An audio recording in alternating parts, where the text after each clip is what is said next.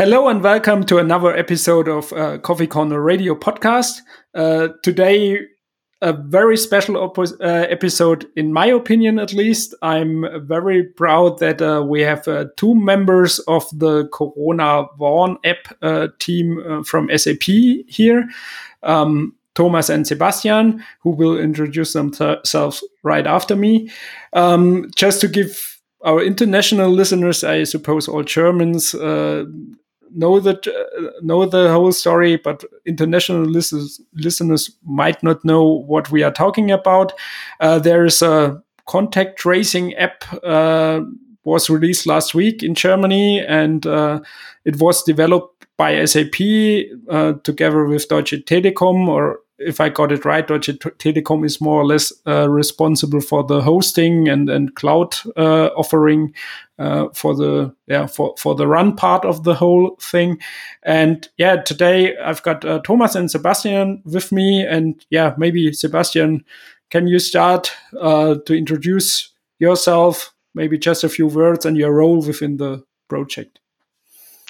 Yeah, thank you very much, Sebastian Wolf. In my normal day job, I'm working for the Open Source Program Office, or in short, OSPO, for SAP. So we are more or less coordinating and developing all the, let's say, legal process tool stuff with respect to open source topics in the company. Due to this role, we were also in the OSPO asked to contribute and help with the Corona Warn app team, as it's open source. And since a few weeks, I'm now together with Thomas in the lead for the open source and community management team. So we are basically coordinating and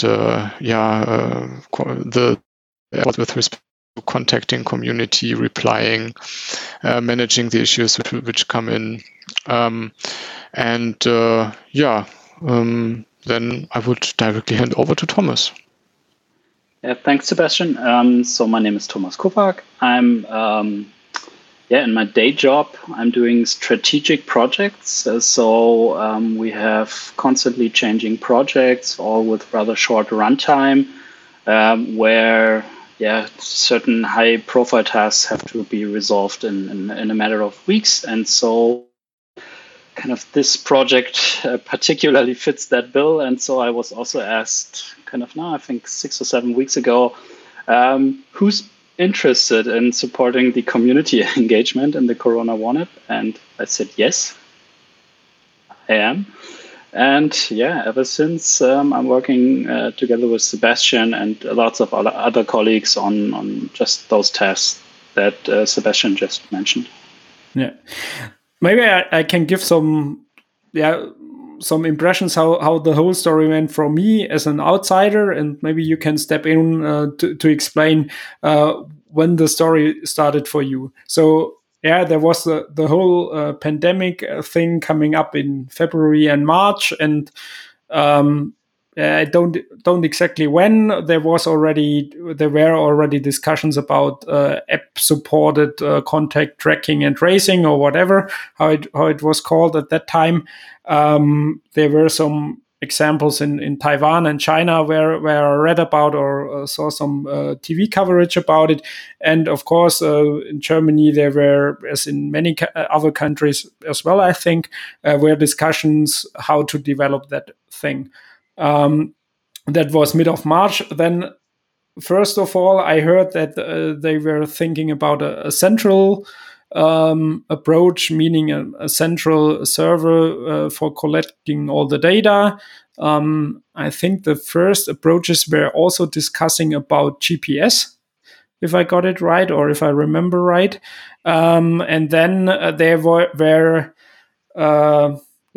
a consortium of some institutes discussing the whole approach, also in regards to data privacy and so on. And the central approach has the disadvantage that all the data are in one place, and the advantage for let's say the science people to get more data. But in Germany, I think it was the public was not really liking that central approach already in the beginning, and then there was this change towards the decentral approach. And then it was when this kind of thing was already decided, at least in my recognition, there was the message that SAP and Telecom got the order, or the won the project, or however it was not that clear at that time to develop that app. Was that correct, or that's more or less correct? Yeah. So just to reiterate a bit, the former project called PEP-PT, or PEPP-PT, was basically in favor of this centralized approach. That means that all the contacts, or all the not contacts, it's basically encounters. If you meet somebody in public or in private, these encounters are basically, or would have been, stored centrally on a central server. And the decentralized approach, and that's the one which has been developed and which we implemented with the Corona One app. There, the encounters are only stored on the local devices, and all the calculation, if there has been a critical encounter, which probably needs follow-up actions, for example, to get you tested, everything is developed in a decentralized manner on your local device. Yeah, so that's basically the difference there. And from the way how it went, I think that was pretty well explained. So I could probably only mention a small side note. As I'm working in the open source program office, I was wondering, okay, now Jens Spahn and others decided, okay, we for a decentralized approach, and they also want to have it open source, and they contracted SAP and Deutsche Telekom to do it. Probably that will go over our desks somehow in the open source program office. So that was the day one, something like that. Probably something like that will happen. And that was actually the case. We basically have a process within the company telling, okay, if somebody wants to go open source with a certain project or with a product or something like that, the open source program office basically checks if all the legal stuff is met, and that we have a proper project team, and that the naming is correct, and stuff and so on. Yeah. And of course, one day afterwards, we got this request, with a proper code name, of course. And we're just wondering, okay, is this now this project or not? Yeah, of course. And so it got started, more or less. And then it, how do you say it? Under normal circumstances, it escalated quickly, so to say. Yeah. So that was basically my first touch point with this project, and only a few days later we already went full steam ahead with this project. So Thomas, don't know how you came to that. Yeah, for me it was kind of, I think, 2 weeks or 2 to 3 weeks before I really started getting or becoming part of the project. We just internally in our team had a look at kind of the different approaches, centralized versus decentralized, and which app design would make sense in which scenarios. And then kind of I left that Slack channel for a while, since I had other stuff on my plate. And then I got this message kind of, hey, who's interested in open source community management? I thought, yeah, sure, why not? And from then, everything went in sync with what Sebastian did. Okay. And that was beginning of April? No, beginning of May, then I think we started taking over. I think I got my first day officially in the project was May 8th. Okay. No, in April was that discussion with Apple and Google about the API which you are using, which we maybe should add. That if I understood it right, again, as an outsider, Apple and Google developed an API, joint forces for Android and iOS devices, that which supports that contact tracing on the Bluetooth low energy base, and I'm not really into the details of the API, but if I got it right, this supports only the decentralized approach, or at least they favor it. Yes. So basically, when you use the API, you don't even have the opportunity to take these rolling proximity identifiers, as they are called, that are exchanged between the mobile devices. As an app, we cannot just take these and send them to the central server. That's just not possible. So Apple basically does everything in this API design to make these decentralized approaches a reality. And I suppose they even, so if somebody implemented a centralized approach on top of this API, they wouldn't grant these apps access to their stores. Yeah, I'm quite sure. That's what I've heard too. Yeah.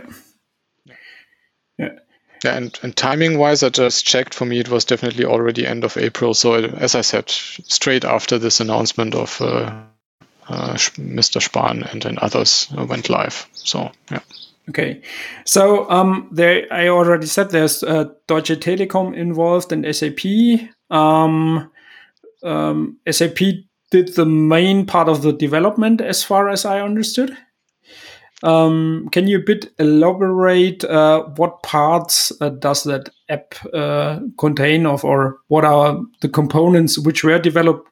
As usual, I think the app is not the main part which needs to develop. And if you have a look into the app itself, so at least the UI is quite simple, and there's not much to do for the end user in the end. Yeah, that's certainly correct, definitely. So, concerning the architecture, all the components which are needed for all the listeners, I definitely recommend to have a look at our CWA- documentation repository within the github.com/corona-1-app organization. There we have a quite detailed architecture document that contains all the details of the components which we require to make all this happen. What you see, this tiny little interface on your mobile. And of course, it's not only the iOS or the Android app. We have, at least on the backend side, the so-called CWA server. Sounds a little bit weird, as we are all talking about decentralized approaches, right? Why do we need a server? It's a little weird. It's always a server is centralized, right? Something like that. So to explain that a bit, this server is basically there to store and distribute the so-called diagnosis keys. These keys are those rolling proximity identifiers, and which are basically related to those people who have been tested positive for the coronavirus and uploaded them to the server. And distribution, then of course, because each and every mobile device of the 10 million plus people who are now using the Corona One app need these identifiers to check, once again locally, if they have seen these identifiers somewhere in the last 2 weeks, so that they might have been a risky encounter then. Yeah, so it's just some kind of a content delivery network or a server which simply is there to distribute efficiently the data which is needed to calculate the encounters locally. That's okay. Sorry. Yeah. Sorry to interrupt. Just to make it clear for me as a user, if I'm tested positive, I go to the app and confirm that I'm tested positive. Of course, not everybody can just go there and confirm that it's tested positive. There is, I got it right, a ton which you need to enter, which you get handed over from the lab in the end.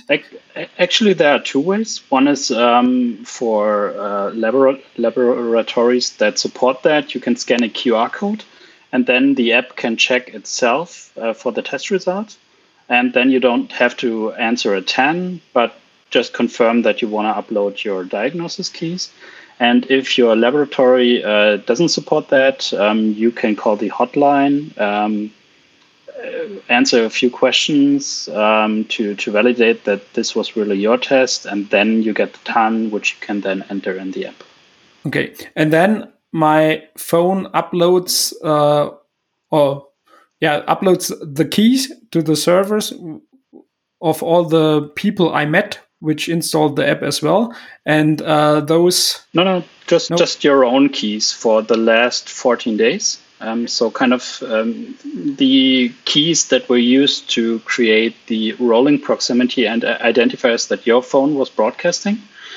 And those keys are stored in the central server and then distributed to all other mobile phones. And on those mobile phones, they take the diagnosis keys, and from those can figure out whether the person owning that phone was in closer contact with you. Okay. And that's that distance measuring is done via Bluetooth. Yes. Yeah, it's to be 100% correct. It's not an actual distance measuring because there's a lot of challenges included in that. But Bluetooth was found to be the best possible way with actually hardware which is out there in the wild. In the end, it works like that. Devices sending out the respective Bluetooth signals say, okay, I sent out this Bluetooth signal with this signal strength. And on the client side, on the other side, the devices simply measure with which signal strength the signals come in. And with so-called attenuation, Dämpfung in German, it's basically inferred how far this particular person, or in this case the device, is away from me. Yeah, and there have been countless discussions and of course also countless measurements on this particular case.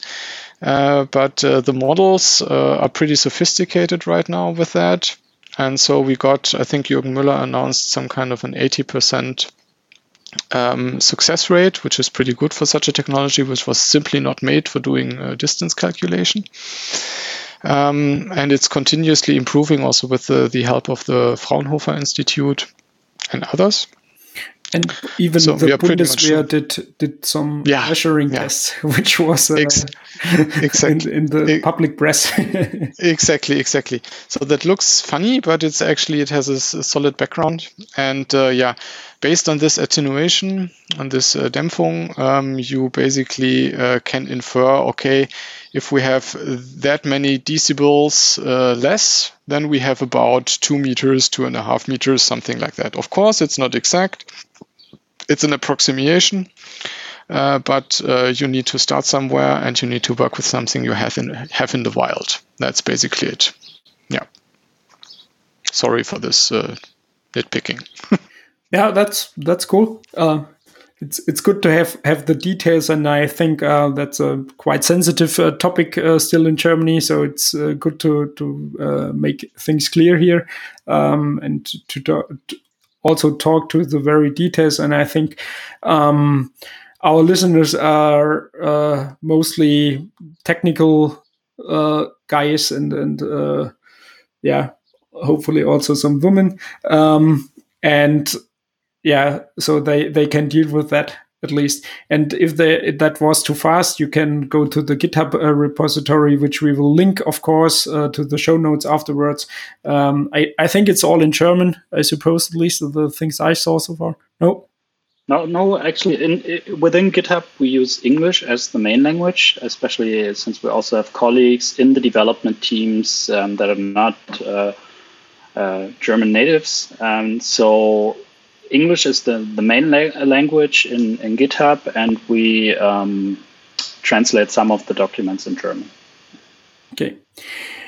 So when SAP and Telekom got, when there was that announcement that they will join forces to work on that project, there was, in my Twitter sphere, there were some people doubting that will be a success in the end because SAP has not the reputation for being very open. I know SAP does a lot of open source contribution, but mainly in projects which are not that public in the end, and they are not real, or SAP is not really known for doing big open source community projects. Telecom neither.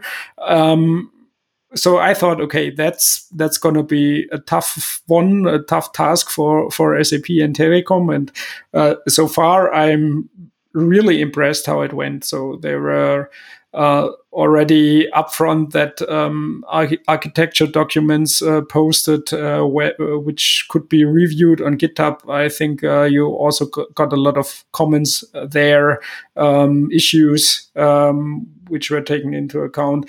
The whole development was also published, the whole source code, even before the release of the app. I saw plenty of code reviews from developers, from iOS, Android developers. The backend is developed in Java, if I got it right. So also saw some reviews of Java devs. So as I'm still one of those ABAP guys, mainly at least. Sebastian is wearing an ABAP is not that shirt, by the way. I couldn't, I'm not in the position to do that kind of reviews, but it was quite impressive that you published all that. But I think, as I said, SAP is not really known for that. You also need to set up the processes to be ready for that, or? Yes, we do. Definitely. So there was a pretty good coincidence that the Open Source Program Office, which was established a little bit more than a year ago, and of course SAP has also quite a long history with respect to open source, not at scale, of course, but we are growing steadily, or we have been growing steadily. And by establishing this office and also doing a lot of work upfront, which was just there for, let's say, the regular open source processes, we were pretty much ready for most of the things which we could really simply reuse for this project right now. So it paid off that we really established this office at time, that we had the processes ready, that we had the information ready. So that was a big plus. Also was a big plus that we already had some very good, let's say, first level, experiences with working in open source projects at SAP. You know, we have Kyma, we have Gardener, we have also the OpenJDK or Submachine when it comes to the Java world, which also said, okay, we have quite some SAP is still there, and we're still earning money, and it's not that bad, and so on and so on. OpenUI 5 should be mentioned. OpenUI 5, sorry for that. So if I forget anything, it's not against this. We have so many projects right now, so please, colleagues, bear with me. It's really, nothing against you, definitely not, quite the opposite. And where were I? Yeah, so that they also could say in the end, in most cases, and fun fact is that really paid off already in the first days. We could tell people you will get more in return from the community than you need to invest with respect to management, with respect to replying to the issues, with respect to planning, with respect to, okay, do we really have, can we open source that? Is there still somewhere in the corner something which we can't show to the people? And all the people, or at least most of the people who had these, let's say, prejudices is probably a little harsh word. Towards doubts, open source, doubts. Most of them said afterwards, yeah, it really paid off. We already, even before the release, we had more returned by the community than we needed to invest with respect to management. Or Thomas, so. Yes, I mean, for me, this was also more or less a first. So I'm not from the Open Source Program Office. So I mean, just having this kind of experience in the company and expertise in the company is just really. I mean, we couldn't have done it without it. I'd say.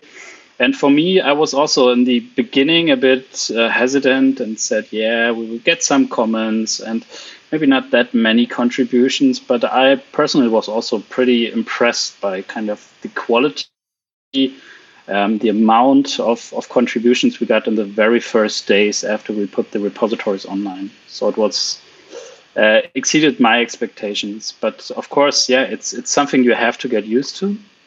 And it's something that you can only learn when you do it, right? It's you can study all day long how that might work or how that even works in other projects. I think a project of this size and visibility is starting like from day one in public is really something different than let's say home growing your open source project and it becoming Linux over time, for example. I think.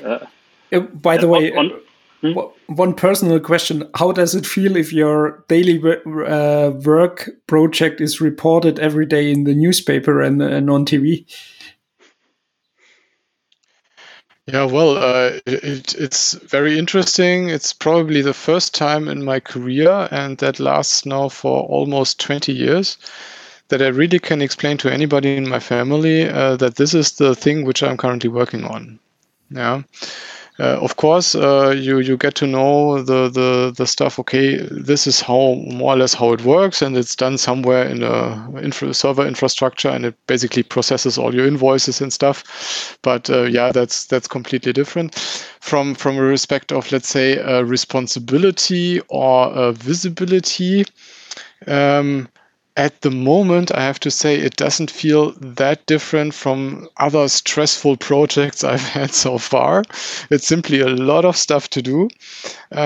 Probably, and I'm almost pretty sure that this will happen in hindsight, somewhere in a few months, I would say, oh my God, that was really something with millions of people looking at you. Some of them pretty much following all your steps, and hopefully you don't do any mistake, which probably influences the whole project.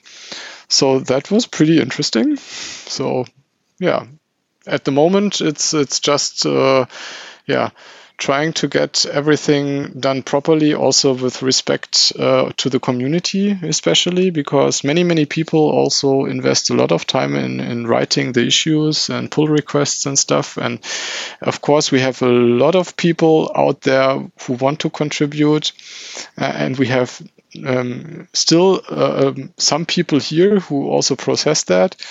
But please bear with us if we don't reply to you, and we have in let's say in a few hours.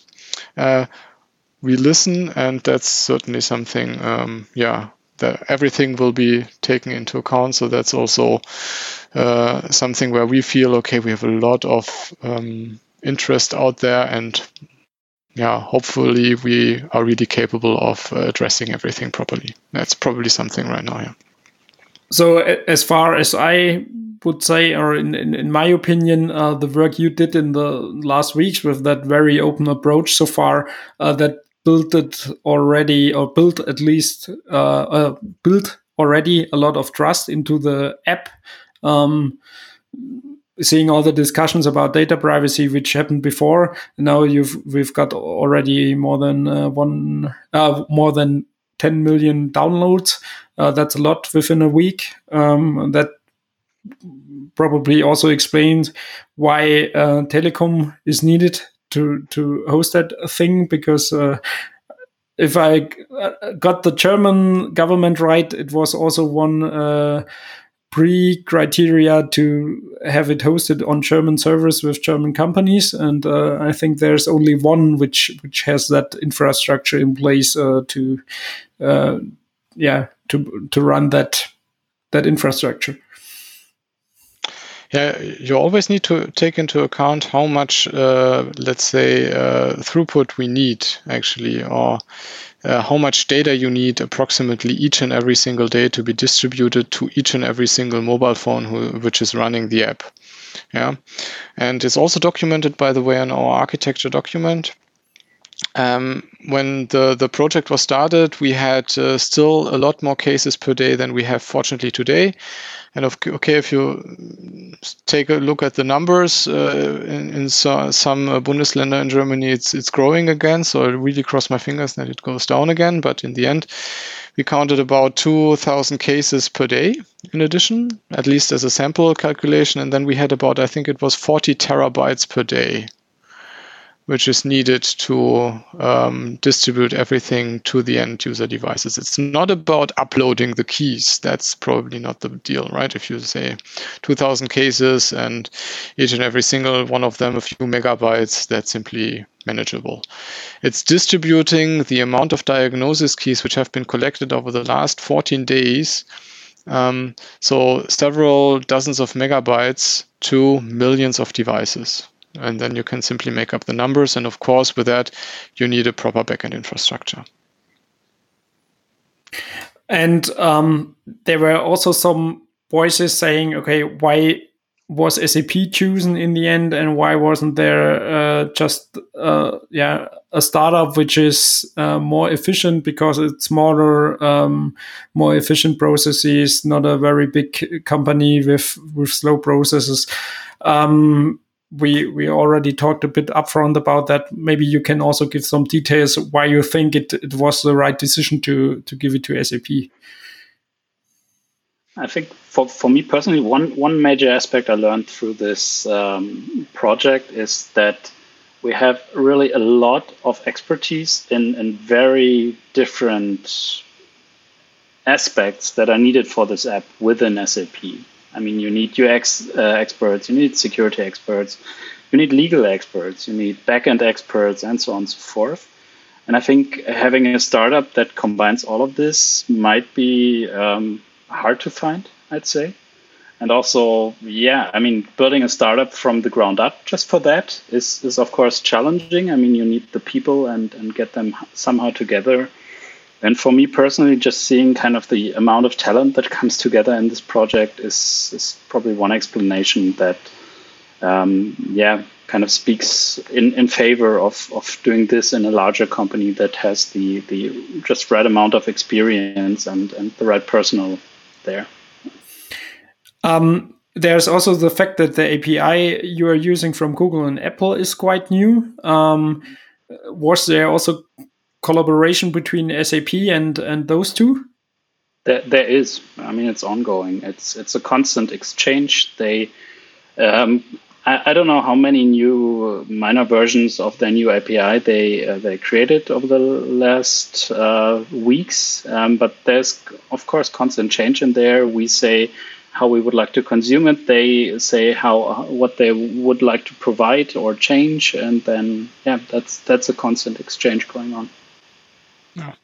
But of course, we can't simply influence each and every single detail of the APIs. That's so. Of course, the contribution and collaboration is really great, and that has also been discussed in the wild for very, very extensively. For example, okay, do you really need iOS 13.5 for this app? And we continuously need to tell people, Apple has decided to, let's say, ship the basic infrastructure we need to make it run on Apple devices with iOS 13.5. So yes, that's the basic infrastructure, and the decision has been made to do it like that. And all the rest probably then is we can of course ask them, okay, we have that many devices in Germany who are still requiring a lower or maximum operating system version is iOS 12 or even lower. But in the end, it's up to the let's say manufacturers of the devices and or the operating system manufacturers to decide how to ship that, how to enable the things, and how to make it work. Because in the end, they also need to ensure that the API, that the infrastructure, the framework is running smoothly across those devices they make it available for. And as we all work in software development, we pretty much know how tough that might be, especially on that side where you work with millions of end user devices. Yeah. So that's really a tough one. And probably we will see some changes. I don't know.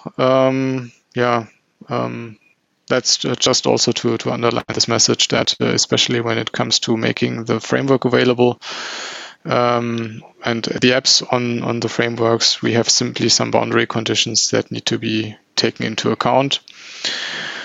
And that we simply need to get started somewhere. And on a comparison, if I might say that, if we talk about other countries who have chosen to implement it on their own, even doesn't matter if it's a centralized or decentralized approach, if they use Bluetooth or something else, especially on Apple devices, it simply doesn't work at all, because especially for Bluetooth and all the hardware things which need to happen, the app, if it doesn't have operating system support, it needs to run in the foreground. And that's simply impossible on a day-to-day basis when you talk about end users. So it's definitely a given, and it's a solid and good decision to rely on the operating system or the respective close to the operating system libraries to make it work properly, so that we ensure that we can concentrate on the infrastructure and on the app itself. Okay. Is the German app the first one who uses that new API? I think the Italian app Immuni is using this as well and the Swiss app Swiss COVID 2, and I think they are more in development, right? I think the first public one was actually coming from Latvia. Latvia, right? Yeah. So that small, nice country in the Baltics. Yeah, they were first. Which is usually very fast in digital things. Yeah, it's also all the Baltics. It's not only from an IT perspective worth a visit, but yeah, they were first, definitely. And I suppose there are much more coming afterwards, especially when they have a look. The evaluation have been made for the centralized approaches, and especially also for the, let's say, homegrown infrastructures.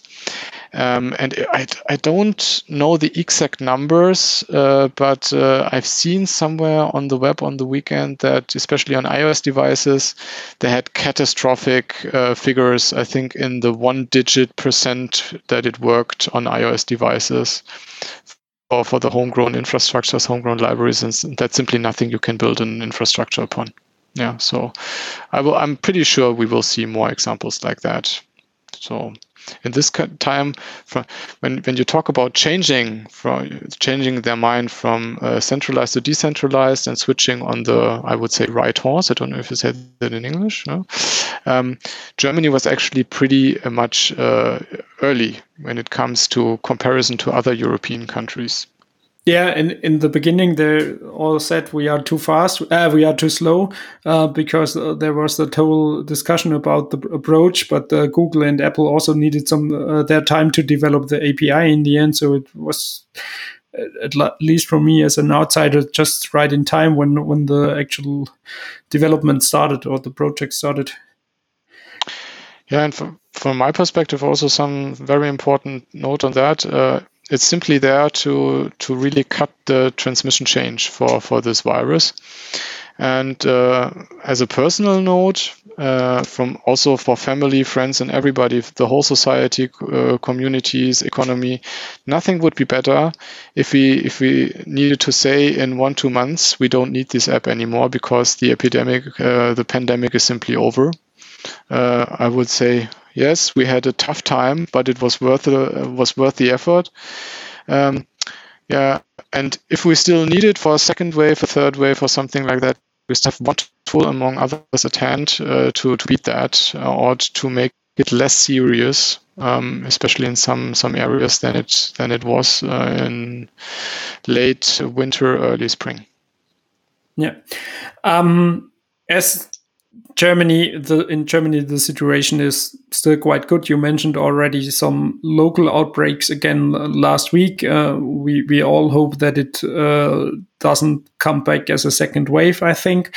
But the Germans, as most probably all of the whole world who got affected by that pandemic, also wants to get their normal lives back. So in Germany, there are discussions about going on vacations again abroad, Austria, for example, Italy, whatever.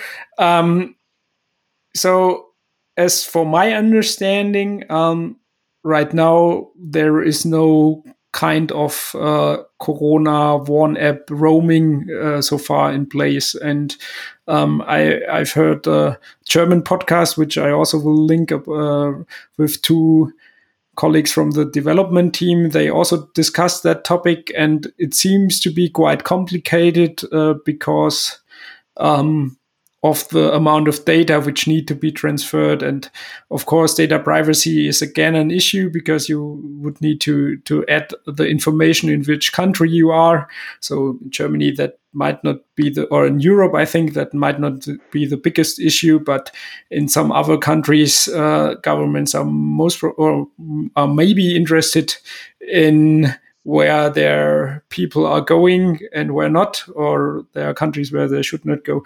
Can you give some insights on that? Is that on the backlog or in the backlog already, or are there European discussions about a solution, or is that just too early? Want to take it, Thomas? Or yes, sure. So there are, of course, ever since kind of DP3T started creating their approach, people started thinking about interoperability and how that could evolve when different countries get their own apps going. And of course, we are also involved in part in these discussions, and I think this is something that just somehow has to be done in the midterm. As Sebastian said, if that app goes away or is no longer needed in a month, then perfect. But my personal gut feeling is it won't, and then I think it's just something that we have to solve as Europe and beyond. And most probably it would make sense to learn from the current situation to be prepared for the next one. Yeah, I think that's kind of also a learning from the entire project, kind of how to set up such projects swiftly, how to communicate with the different stakeholders, both within the project, but also outside from other similar projects. I think that's all. We're learning so much every day about these kind of projects. Yeah, it's something that we will carry on for a while. Yeah, and it's not some kind of a remote hope that this will happen. Some let's say things on the level of European Commission and the European Union are ongoing, and they're also talking about standards with respect to that. So especially if the pandemic will be there for a while, we will definitely see something in that regards. Because of course, if we talk about something like this new term of the new normal, and if the pandemic or the virus itself will still be with us for a while, and probably there will be some delays for the vaccine, you don't know. Then we definitely need some kind of an interoperable solution, especially in Europe, as we have open borders, and we want to get back to open borders. We need to also with respect to our economy, and it's not only because for the sake of the economy. It's just some kind of what is the economy? It's all of us in the end, and we need that. Yeah, of course. You mentioned already the new normal. I suppose there was not that one team at SAP which was waiting for that project, sitting there and knowing all each other. Yeah, I think there was a kind of a setup phase to recruit that whole team. And as far as I know, SAP is also working from home since mid of March. So SAP was quite early. So can you give some details about that work in the beginning and still works? You are still all at home, if I got it right. Something, for my understanding, Also, as a developer, I would have said that will not work. Worked, obviously, quite good. Yeah, so I think my last day in the office was actually 12th of March. So that's now almost 3 months since then. So I haven't been in the office since then, not a single day. So, yeah, of course, so when it comes to team setup, the colleagues pretty much gathered together all the necessary people from across the whole company, of course, limited a bit to Germany. Yeah, so who's working in Germany to get this thing done. And it's really, from my perspective, to a big positive sign that how efficient people can work together with close to zero conflicts, simply get focused on the job to get this through the door, because we have really a cause to solve, cause to address.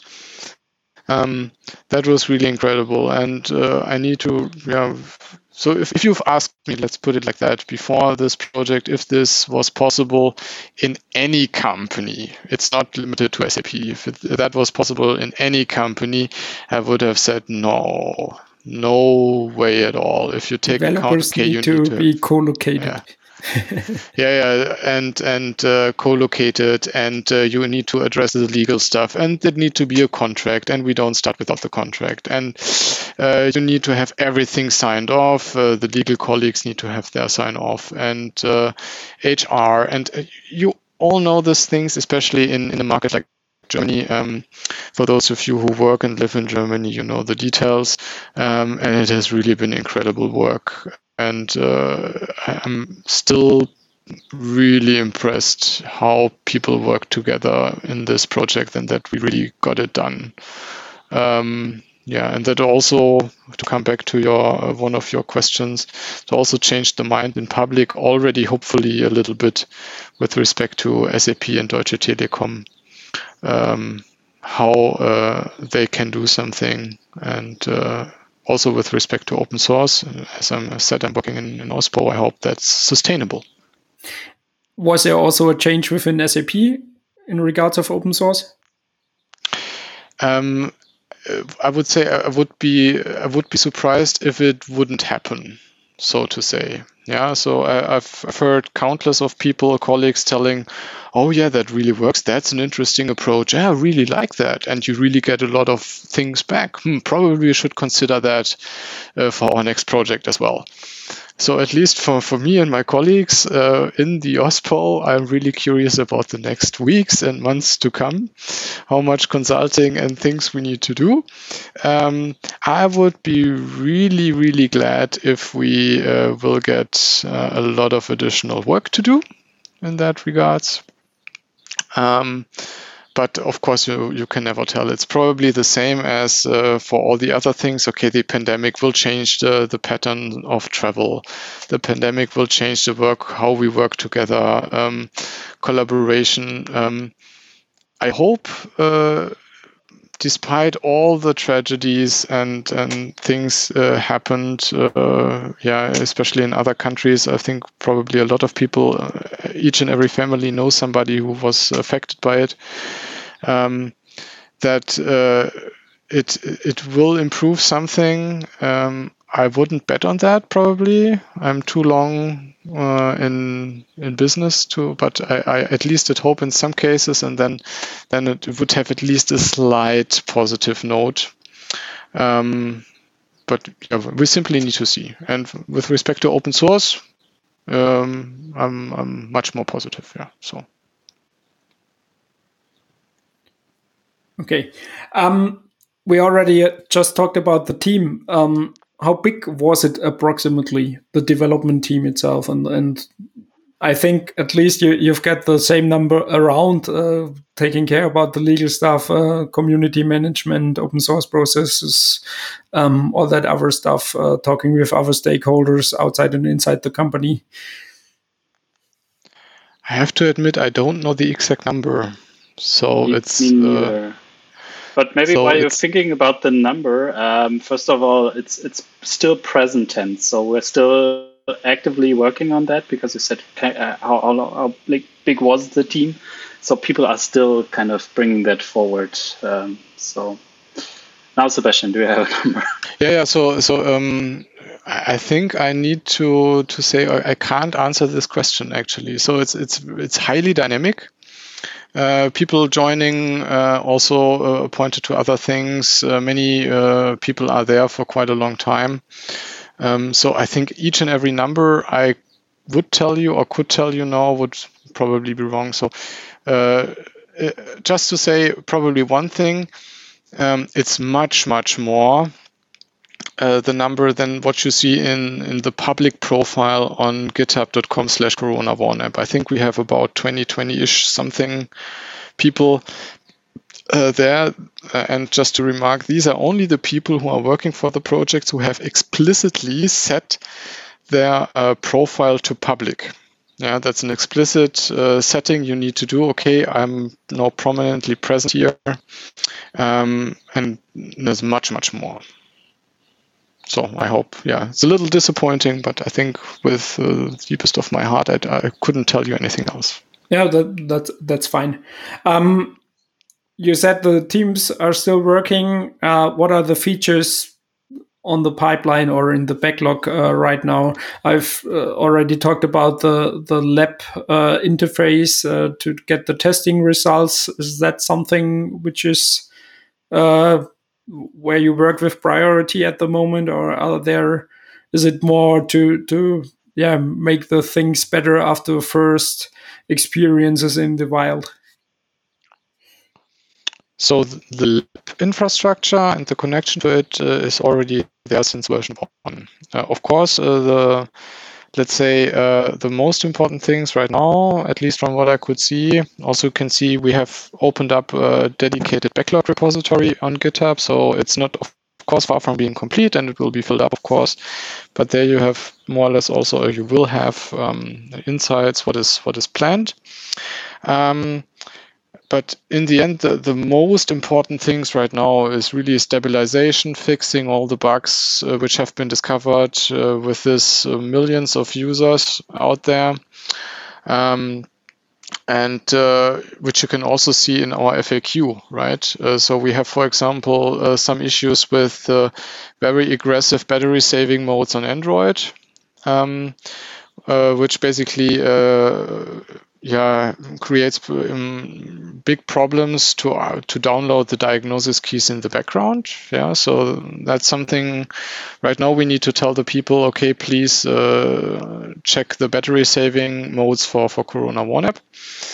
Then, of course, other things, usability issues, also translations. Yeah, so we've also seen we have a lot of people in Germany, no matter if they are living here or if they're coming here via traveling or commuting whatsoever, who speak, or we have their main language something else, Turkish, Arabic, Russian, Polish, and so on and so on. I don't have the final list of languages, of course, but they have also been mentioned by Jürgen Müller, our CTO, in the press conference last week. And so from my perspective, stabilization, making it work for everybody has top priority right now. And for additional features, I think that's a little bit more, a little later, I would say. Oh, Thomas, did I forget anything? No, sums it up perfectly. Okay, so I already thank you really for that interview. It was a pleasure to have you here today, and I just reached out to Sebastian on Twitter a couple of weeks ago. Then he said, okay, when we get a bit more time, when the app is released, we can arrange that. Thank you very much. I already heard that you still have very, very long days. It was really a pleasure to having you here today, and good luck and with the with the app and the whole project, and hope to see you in person one day again soon. I would like to see you on a community event, for example, or a TechEd, wherever it takes place in person. So thank you very much, guys. Thank you too. It was a pleasure. So thanks.